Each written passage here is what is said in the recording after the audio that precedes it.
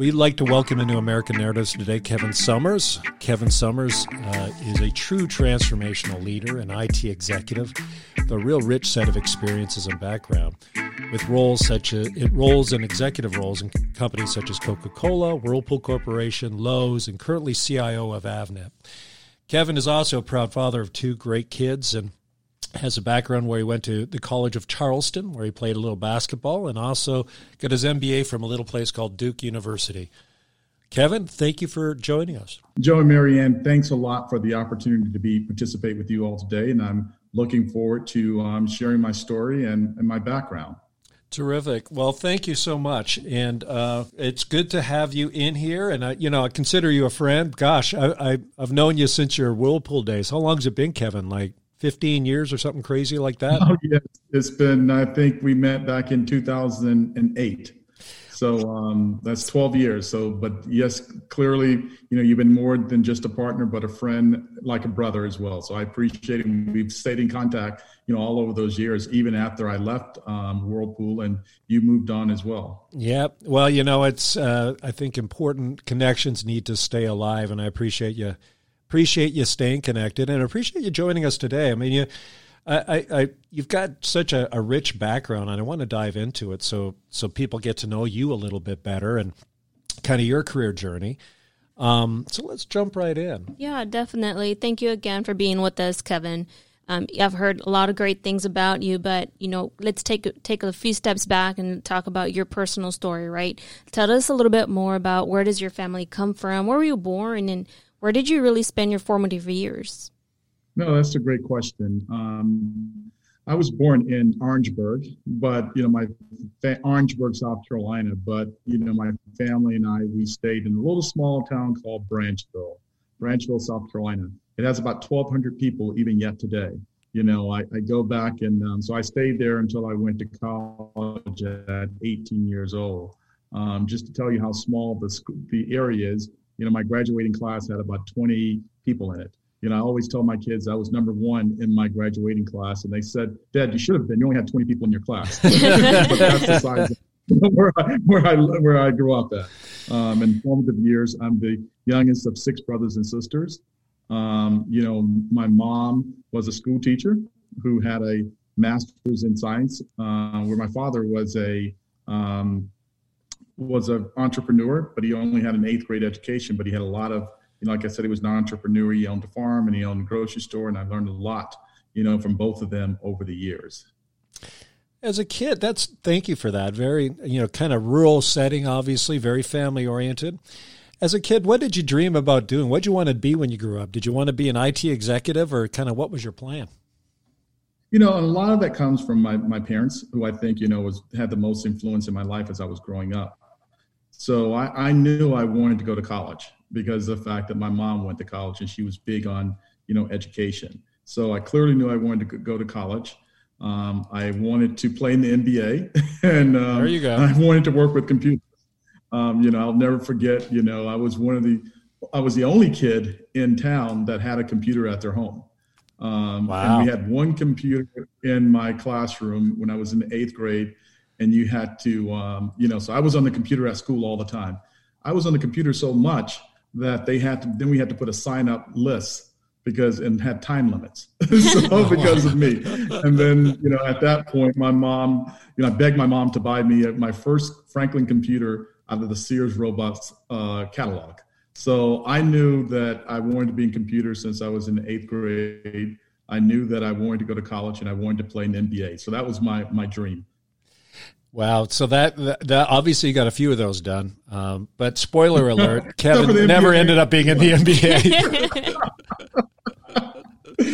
Yes, I never ended up in the NBA. So I did go to college. And I used basketball to get to college, because at that point my parents couldn't afford to send me to college. So that's how I got to college, through sports. Terrific. So at college, what did you decide to just kind of tell us about that? Obviously, you had a penchant for computers and basketball, right? You played a little ball. What did you end up taking in college, and what did you graduate in? Well, I started off, like I said, taking the regular courses that, just are foundational courses that you take at a liberal arts school. So you become well-rounded. But I decided to major in, once I realized I couldn't make it to the MBA, back to Joe's point, that dream was not a reality. I decided that, look, I need to get a great education and focus on what I came there to do was, to get a degree in computer science. So I took a lot of computer science classes, but also I took business classes as well. And I took, everything from music appreciation to, calculus and math classes, but also, like I said, Spanish classes, foreign languages, to business classes. And I think that served me well because, when I look farther down in my career, yes, I'm a technologist, but also it's more about just being a technologist. It's about, how do you interact with people all across the world? How do you interact with, talk to different parts of the functions, whether it's finance, marketing, HR, et cetera. So I think that taking multiple courses, not just, yes, you have a major, but being more well-rounded in different classes, I think was a great opportunity that served me well in the future. You made a really good point, Kevin, about being well-rounded and being able to connect with other individuals. So even as a technologist, being aware of those things is really important. Tell us about your first career. So you graduated and you're moving out to launch into your adult world. Tell us about that. What was your first job outside of college? Yeah, so some of those things that I'm always been a big dreamer. And I knew even in college I wanted to be, I knew I wanted to be in computers, and I just did all my research, and I said, hey, I want to be a CIO. Not only did I said I wanted to be a CIO, I had it named down to size that I wanted to work with. But I also had a roadmap to get there. So I wasn't just looking for any company out of college. I wanted a brand name company that was going to help me, get to that level. So quite honestly, it was pretty tough coming from College of Charleston. It's a well-known school today, but it's still a smaller school in the Southeast. It's not being companies that came to the College of Charleston. They were pretty much local dreams. So I found a flyer on campus one day that said they were having this big career fair in Atlanta. And I said, okay, well, first of all, how do I get money to go to Atlanta? Second of all, where am I going to stay? Then I realized, okay, my sister lives in Atlanta. So I said, I guess I can crash on the floor with her. And we got some other people that were some of my friends, and we drove down to Atlanta for a big career fair. Now, remember, I'm coming from a town of 1,200 people. Yes. And College of Charleston at that time was maybe 3,000 people in the whole school. So we walk into this huge, giant convention center that has thousands of people and thousands of companies. And it's for, 6 or 7 days of just interviewing, and you stand in long lines. So, that week, so every day I was getting in front of a line, and you have about, 3 minutes to do your elevator speech. Mm-hmm. And, to sell people on your why they should hire you. And, by Friday, I'm just exhausted after talking to so many different people. And if they like you, they brought you back for a second interview. So on Friday, almost around 3 or 4 o'clock, so the week is almost over, I interviewed with General Electric, and Pete Cuso was the recruiter. And I told my story, and I would always use this line of her, because that's when that happened. And, the kind of reference College of Charleston. And he, really liked the whole story. And, he brought back a second interview. And what I was really looking for, like I said, I just didn't want to be a technologist. I didn't want to go just do programming. And GE had a program that was focusing on developing CIOs, for the future. And the program was all about obviously learning your technology background, but also teaching you the business. It was a 4 rotational assignments over 2 years. So I started my career, at GE, time, but I was able to prove myself and prove to others that I had a career. That is a really cool story of perseverance and keeping at it and doing whatever it takes. And talk about a big brand company. GE certainly did that. How long were you at General Electric? I was at GE almost 8 years. And the interesting thing about the GE's was all about developing people. And I use this analogy. At that time, I worked, with Jack Welch and Gary Reiner and people like that at GE. And they're about, challenging you and putting you in difficult assignments. And I like to use an analogy of they would drop you in, 5 feet of water and see, can you swim?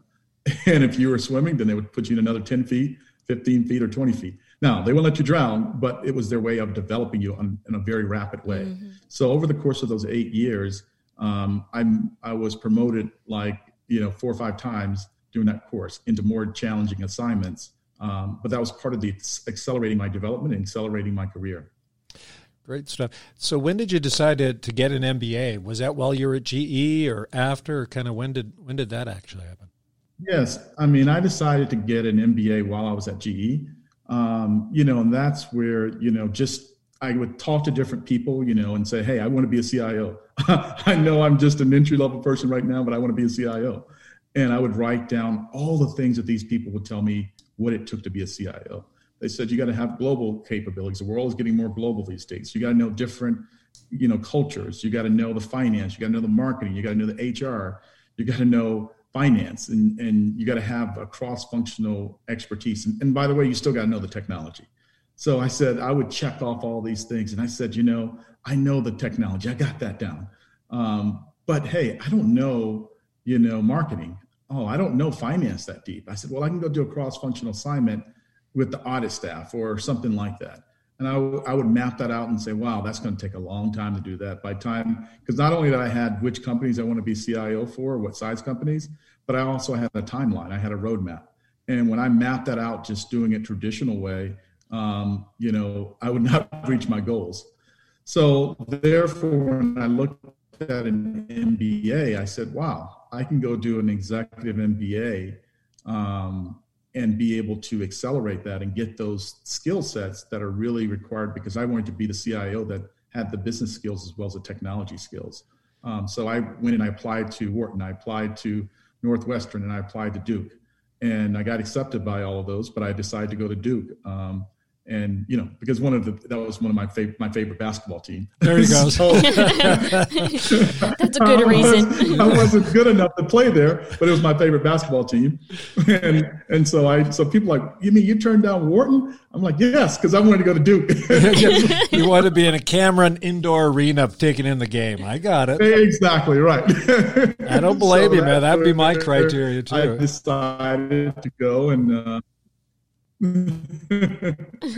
That's where I decided to go. And, and I was one of the few people in the MBA school that had a technology background. So it was challenging in the class where a lot of people came from a business undergrad and they were just extending their knowledge, where for me, it was all, Yeah, Kevin, what's interesting is you had this career path to CIO real early. And you knew that you had to go broad, not just deep on the technology piece. Right. And something interesting that I heard you say is that you had 4 to 5 promotions. And so for the audience that is listening right now, what would you say would attribute it to those promotions? Yeah, and I think the key was that not just promotions in terms of, it was all about, I had that, I'll say the target of what I was looking for to be able to get to that career. So like an example, when someone said, hey, well, you need to be a good CIO, you need to understand the business. So I just didn't go get the job because it was a promotion. I got the job because it filled in a gap that I had in my background compared to where I wanted to go. So when I left, Daytona Beach, where it was great being at Daytona Beach, that was my first assignment. And I was doing help desk work and the service side of it with help desk. So when I left, I got promoted from the job in Daytona Beach. I took an assignment in Philadelphia, and that was closer to business facing. So that's how every one of those promotions it was taking on another assignment, another challenge that helped me fill out a gap in my background that a CIO needed. Yeah, and what's so amazing is how targeted you were from the early stages, which is my blueprint is to be a CIO. I go to a company that develops CIOs. I go broad and encompass in so many other disciplines and get so much other exposure, all with this idea of being a CIO in a large, significant global company. Would you say that was part of your kind of, I guess, formula for career success, being so targeted and so determined and so clear in what you wanted early in your career? Absolutely. But it's also, I give a lot of credit for all the CIOs who met with me and was patient enough for me to ask a bunch of questions, and all the people that I network with. And that helped me become targeted because of the fact that there's a lot of people out there that will, want to mentor and help people. And I think that's the key of having a strong network of, your mentors. But to be a good mentee, you got to have a target of what you really want to do. And then making sure you have the right mentors who've been in those positions and who can help you with what do you need to get there, and making sure you are in the right, positions. Well, and the one thing that just, again, a little inside baseball, I've known Kevin for a while, and what I think is unique about him as a leader is you were not an IT leader. You were truly an executive who happened to be focused on IT. And I think there's an important distinction, right? I think you do understand all the larger levers of the business, and that really informed, I think, how effective you could be and how you thought about the CIO role. You didn't have blinders on. It wasn't just IT for the sake of IT. It was always IT in service of the business. And I think you took that perspective very well into your role. So now this gives me a little bit of better understanding or grounding and where that came from, right? GE background and a lot of different types of experiences and a well-rounded MBA. Absolutely. Yeah. Well, let's move on the progression. Kind of you obviously were and had some real success at GE. Where did you go next? Kind of what drove the transition out of GE, and what was your next company?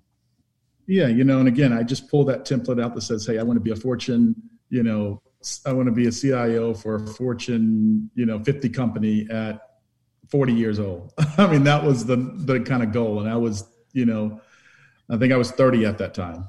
And I just graduated my MBA, and I said, okay, well, that checks off a couple boxes. And then I looked at opportunities, and I said, if I want to be a global CIO, I have to get to scale. Because if you're going to be a global CIO, you need to have large scale operations. And so I had opportunities with GE to stay with them and, move to some other locations. But I also had an opportunity to come to Atlanta, and work for, Bell South, which is now part of AT&T. But what was unique about Bell South, it was a technology company. It was a software company. And they were investing several $1 billion in IT. So I had the opportunity at an early age to run a large, almost 50% of their operations, all of their customer service, all of their billing and sales organization. And that was interesting. That was the start of broadband. Broadband was just coming out. So that was the reason why, one, being closer to home, getting back to the Southeast, but more importantly, it was filling that gap of being able to run a large scale IT organization in a mission critical, because if your phone services are out or your mobility services are out, I mean, it impacts your ability to communicate from a business perspective or even from a personal perspective. So it was a different type of, technologies being a critical enabler for the business. Well, and that's at 30 years old. You had a pretty scaled position. They probably looked at this guy with great GE experience, MBA from Duke, and let's stretch him and scale him a bit more. Yeah. Yes. And I learned a lot about, it's great because I moved from one company, GE, that had a culture, I was with them for at that point, 8 years. So I understood the culture of GE. And then I moved to your point at Bell South. And I thought at that point, the same steps that I took at GE and were very successful, I should take the same steps at Bell South. Why not? And I realized fairly quickly, through getting feedback from mentors and my boss, was that, it's a different culture. Look around you, it's different. And that's one of the things that I learned early in my career about, yes, you have to understand the technology, the business, but the culture is so important of a company. And, the old saying is sometimes culture can trump strategy. So that's what I learned, in that role at Bell South as well. It's a great learning. I've seen that happen so many times when people come from a more mature, sophisticated shop and try to impose what worked in the past in a new culture and environment. And often they leave 2 years later with their tail between the legs because it just didn't work, right? How do you adapt to your new context? Great learning early in your career. That is terrific. So Bell South, tell us, walk us through the rest of your progression. Where did you go post Bell South and what drove the change? After Bell South, also what happened during that timeline was that it was a downturn of the internet back in, and obviously we had September 11th at the same time. And so you talk about a market that was growing because of broadband, overnight just crashed. And, we went from $3 billion of technology spending to under $1 billion overnight. A big turnaround in the industry. So after, that whole, episode there, I moved over, I looked back at my, my map again and says, okay, what am I going to do? What's the next opportunity? And right across the street was Coca-Cola. And I had some people that I knew that worked at GE previously, and they had an opportunity for, head of supply chain. And what was interesting, it actually was a title level down.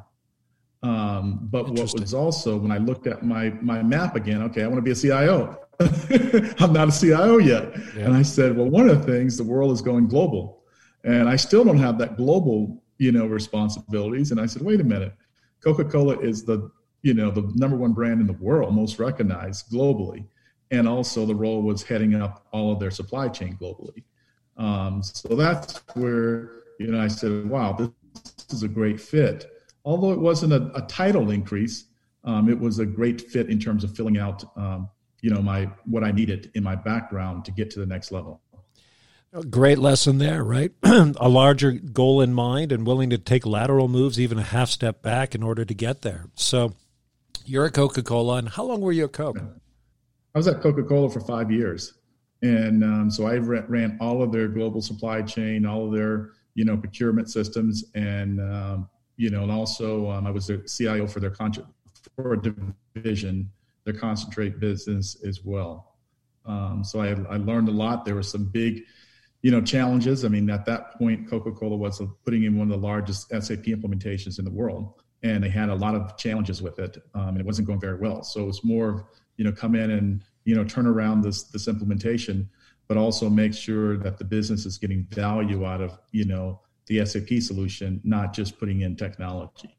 And it was really driven by, Walmart as an example. At that time, Coca-Cola was growing all over the place. Walmart was growing, but Walmart wanted, best price, but it also wanted, the consistency in terms of delivery. And then obviously we wanted consistency of Coca-Cola across the world. So we put in the systems that made sure that not only we can deliver to Walmart consistently, but we can deliver in terms of quality and taste and, solutions across the globe as well with one common global system.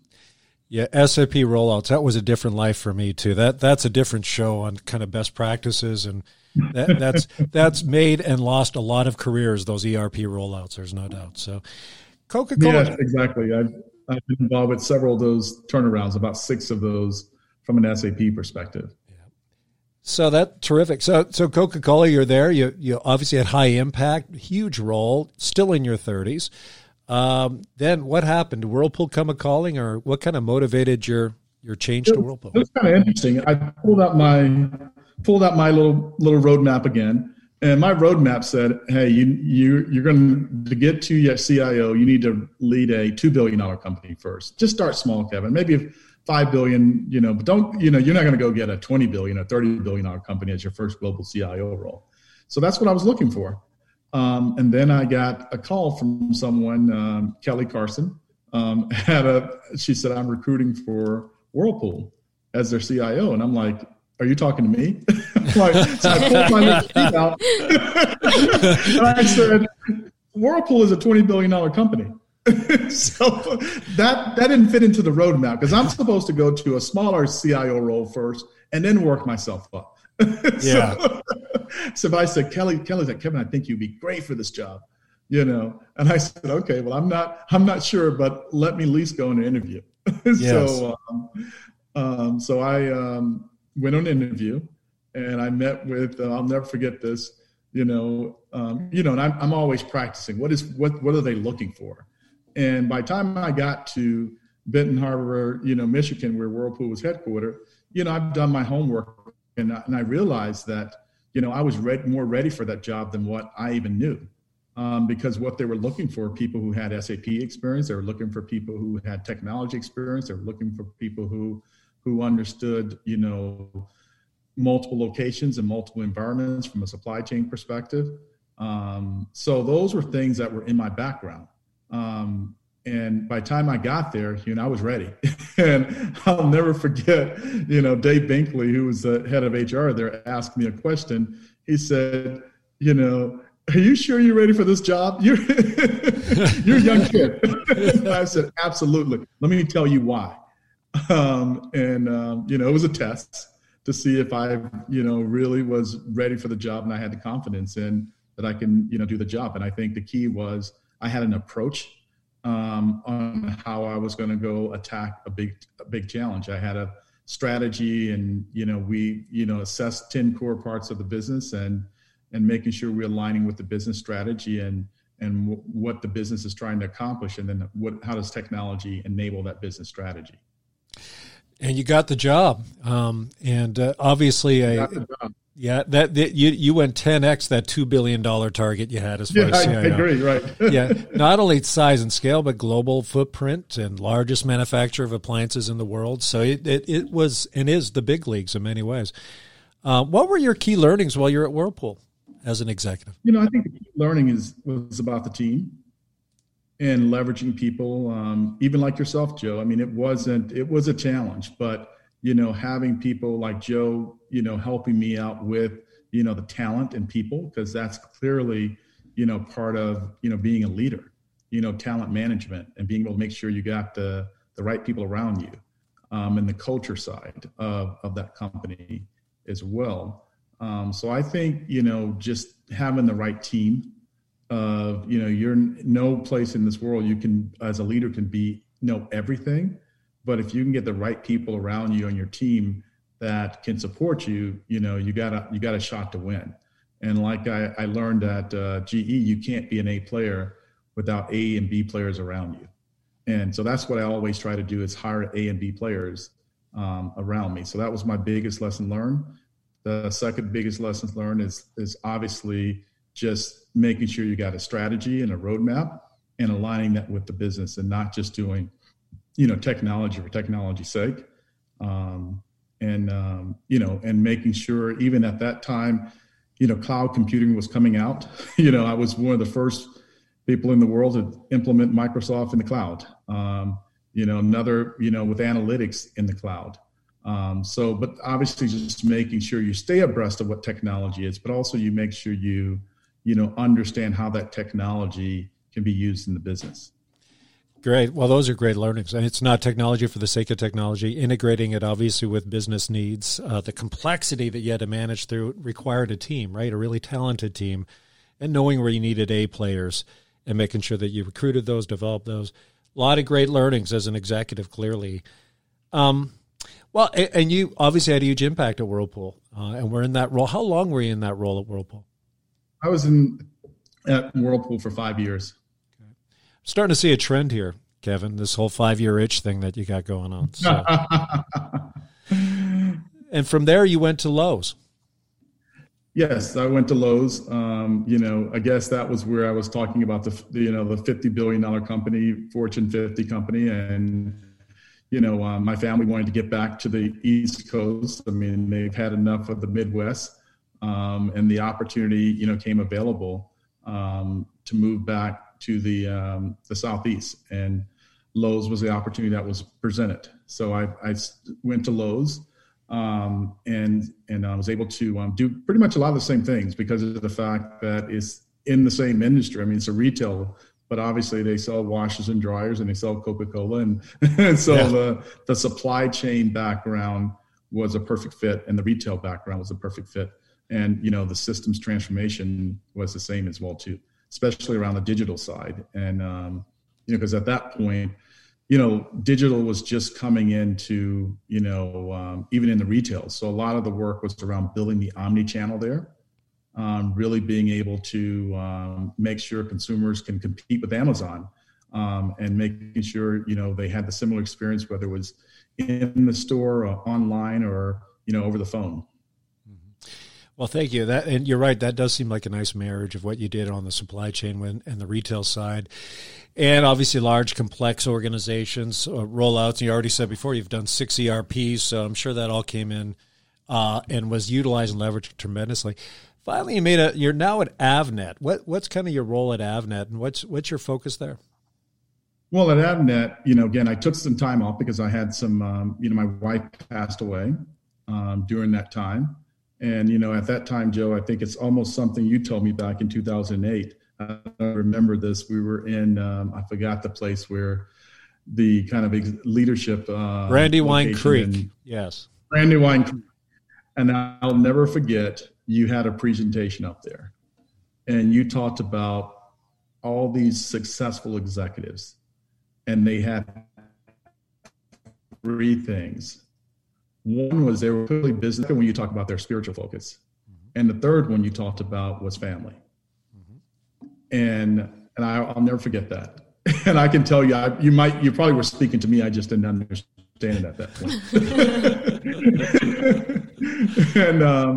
And I think, as I went through those parts of my career, I'm never a believer you can have all 3 of those balanced. But I think what you talked about was the great executives strive to have those 3 balance. Mm-hmm.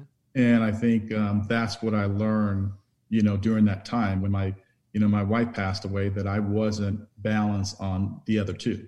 Yeah. So I've really become more balanced and strive to be more balanced on the other 2 categories than I've ever been before.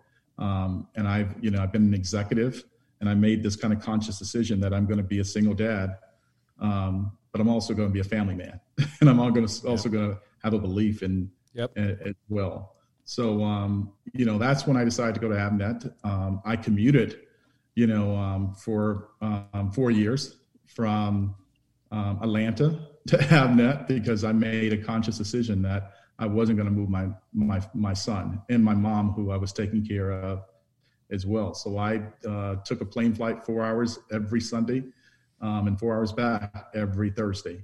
Wow. So that's, similar type of turnaround situation. You'll see that in my career as well, too. For some reason, I take on some of the most challenging assignments. Avnet was a situation where they had a bad ERP implementation that almost caused the company in severe, market share loss. And Avnet was trying to move into the digital side of, B2C. So that was what I was really about, and then modernizing all the technology, moving it into cloud, moving into outsourcing, and like I said, growing the digital business as well. So that's what I've been doing at Avnet.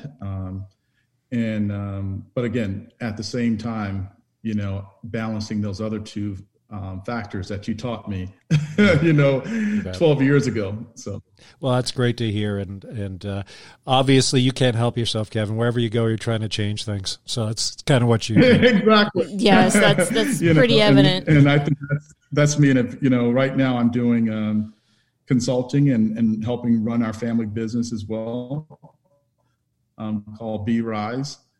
And you're right. I'm a type of guy who, I'm always looking for how can I create value. What's the challenge? What's the transformation? Yep. What's the innovation? Because I think, technology, especially, with COVID and post-COVID, and I think it's become a real realization for every company, you can't compete. You can't even survive without technology these days.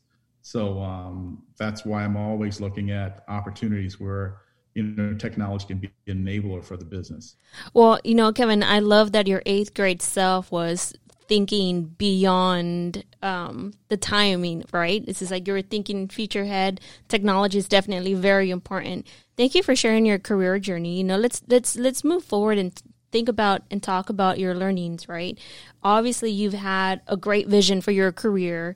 You love the challenge, and you've had high impact in all of the roles that you've had. And one of the things that I continuously hear you say is you've had a roadmap. Talk to us about what have you enjoyed or the least or the most about the work that you do? What I've enjoyed the most about the work I do is that, how it changes, lives. How does it impact people on the business side, but also how does it impact, the customers?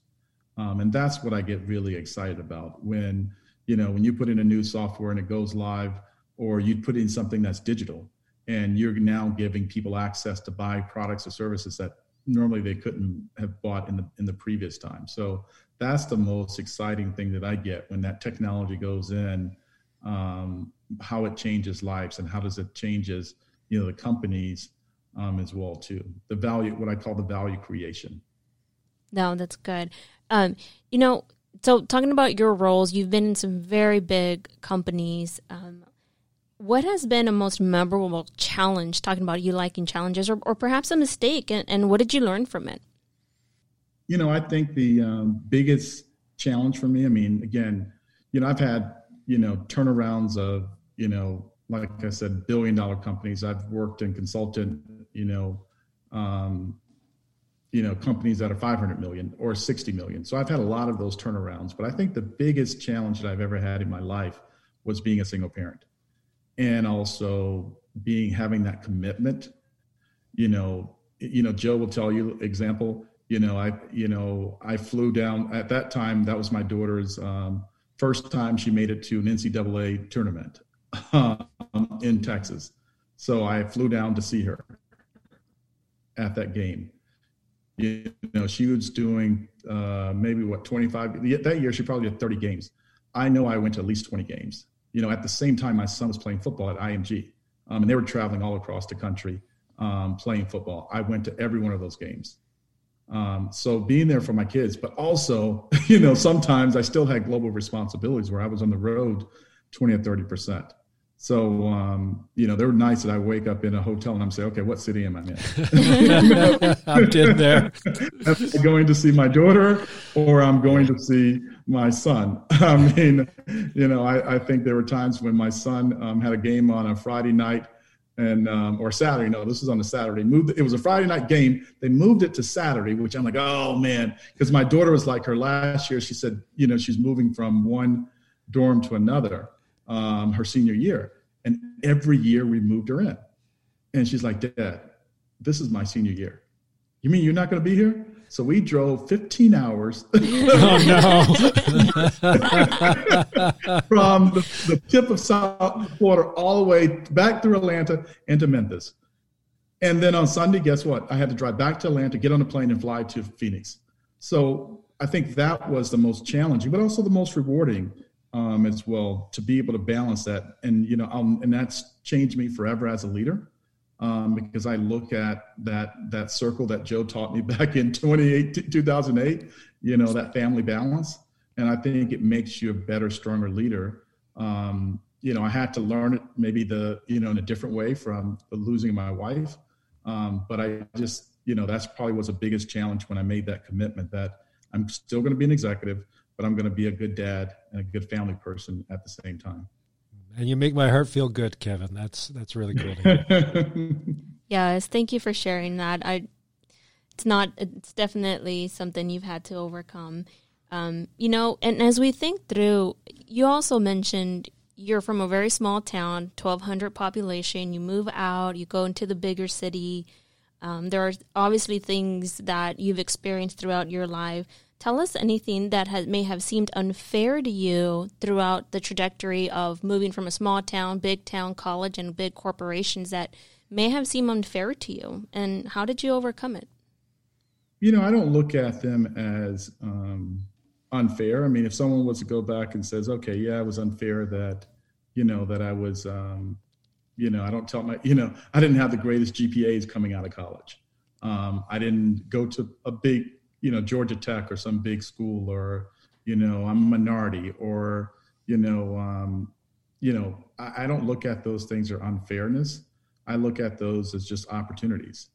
And how do you, still have your focus and you take on those challenging assignments? So I don't think I've ever looked back in my career and said something is unfair, per se, but it probably someone probably looking out from the outside probably say, yeah, that was tough. Mm-hmm. But for me, inside, I look at, what's the opportunity, what's the challenge, and then how do I figure out ways around it? Or how do I go talk to people who've experienced it and get their expertise and knowledge as well? I love the positive mindset. As we close, Kevin, what are some key lessons or learnings that you would like to share with the audience?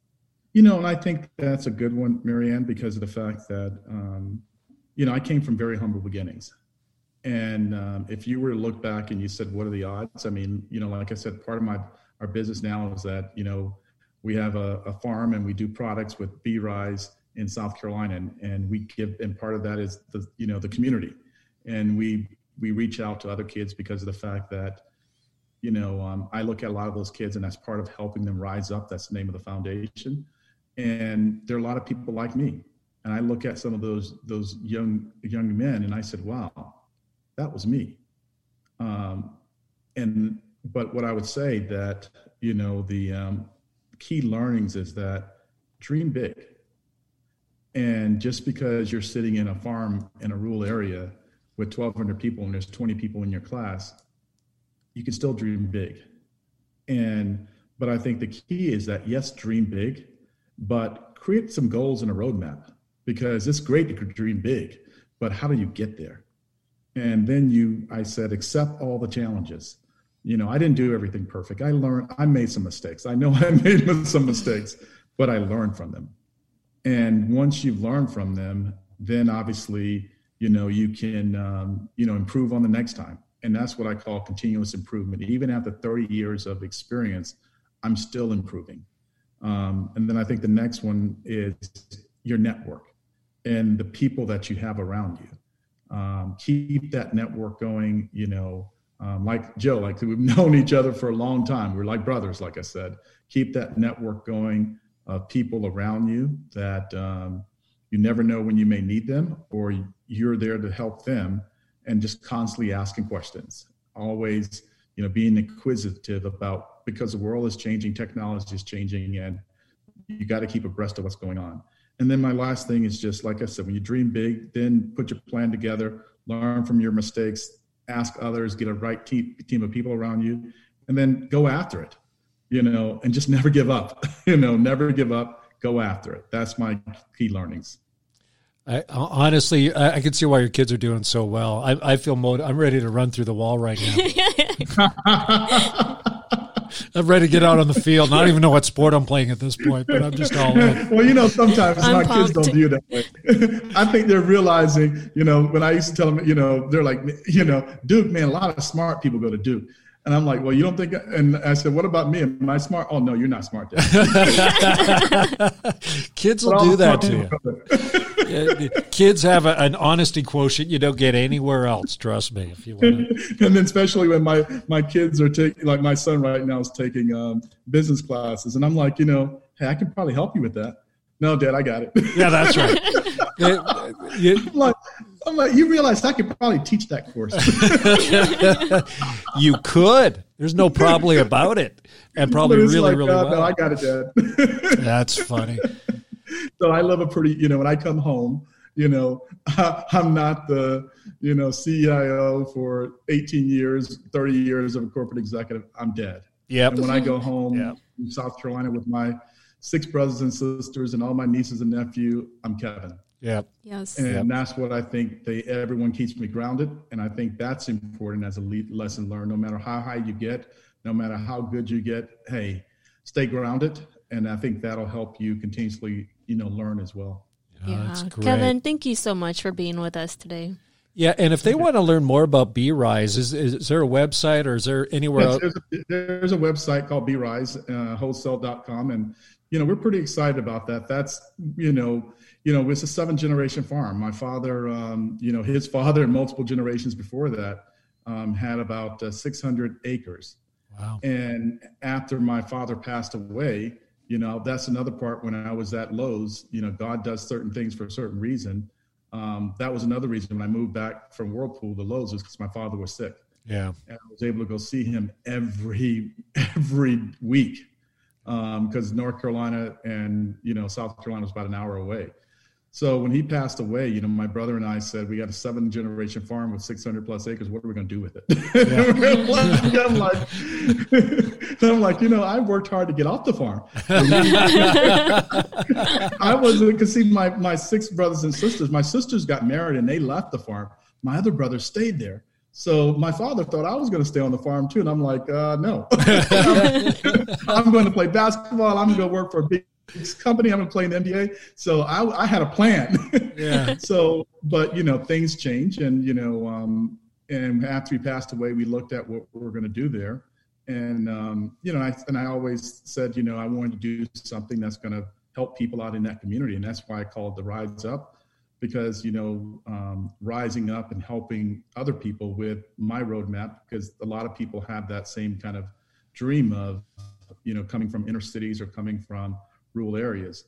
So we do products, and we've generated jobs in that area for youth, and we partner with the universities, and we sell, we generate jobs, we put the farm back into action, and then also we have products that are health and wellness products as well. So and I use technology on every part of that. So that was my whole point, was that when I first went back to the farm, I'm like, I can't do this. Yeah. Brother, you're on your own. Man, it's hot out here. And then it hit me, and I said, wait a minute. My father and my mom, worked on this farm for many, many years. I mean, they didn't give me a lot of money to go to college, but, they gave me that work ethic, and that education that my mom always talked about. So how am I going to do this differently? So if you go to our farm, it's not your normal farm. It has IoT, it has analytics in it. Everything is computerized. I have broadband out there. We can do video. I can probably do a better video conference on the farm than I can do on my house. You should have told us before, Kevin. We could have. I know that we probably would have done it there. And then have all the irrigation is automated. We track all the analytics, and then we make adjustments based on the data. So that's been pretty excited, being able to apply what I've learned over 30 years back into a rural area, and creating jobs for people and opportunities for them to say, hey, I want to go to college and, learn farming, but I want to learn it, the way you're teaching it, Kevin, with technology. Yeah. So that's what it's all about. So it's been exciting. So I could tell you lit up when you talked about it. And oh yeah, it's just like I said, just the excitement of coming home and creating opportunities for others. Absolutely. Yes. And showing them that that you can dream. Yeah, you got me inspired. Yeah, Absolutely. You got me inspired, and you're right. If I'll say this, if you can do it, if I can do it, anyone can do it. Right? It's a matter of having. I wasn't, I wasn't some genius coming out of high school. Like I said, neither was I, or Joe for that matter. Well, thank you. Yes. And I just got, and I won't say it's luck, because people will say, well, how did you make it at that, at that age? And it wasn't luck. If you knew I had the roadmap. Yep. And my point of view, there are thousands and thousands of Kevins out there, but no one has helped them with the roadmap. And that's what BeRise and Rise Up, the foundation, is all about, helping them with that roadmap and finding those people that can, that are probably smarter than me, and saying, hey, you can go to college, you can major in, computer science, and you can get a job, with a major company and become a CIO. Yep. Yes. Well, and I think we're going to title this episode "The Roadmap." I think that might be the reverberating theme. So that's a great takeaway. That's a terrific. I trust you guys, whatever you decide to do, but I really, I'm all pumped up to keep moving. Early in my career. Yeah, you got me running through the wall, man. Yeah, I'm ready. I'm ready to go dunk it. I haven't dunked it in 15 years, man. But I'm ready to go. I'm ready to go throw it down. Well, I have to go back. I dunked probably once or twice in high school. So I dunked once on a breakaway, and it was like probably the top 5 moments of my life. That and the birth of the children. I actually dunked in a game. Well, and I'm only 5 feet, so someone might have to pick me up, but that's okay. It still counts. She'll dunk on a 6-foot net really well. It's kind of cool. Nowadays, you got those goals you can adjust really quickly, and you can dunk on those, and that still counts. Yep. No, and we've certainly done that a few times. Well, thank you so much, Kevin. This has been tremendous content. You're really an inspiring figure and someone I care about personally. I'm so glad to see that you're doing so well. And, I know that your story, your insights are going to really leave a legacy and help so many other people. So thank you. Thank you. I appreciate the opportunity again. Thank you. Thank you. Bad man. Thanks. American Narratives is brought to you by CMP, a minority and women-owned firm providing solutions across the full talent lifecycle, from recruitment and assessment to leadership coaching and career transition solutions. To learn more, visit www.careermp.com.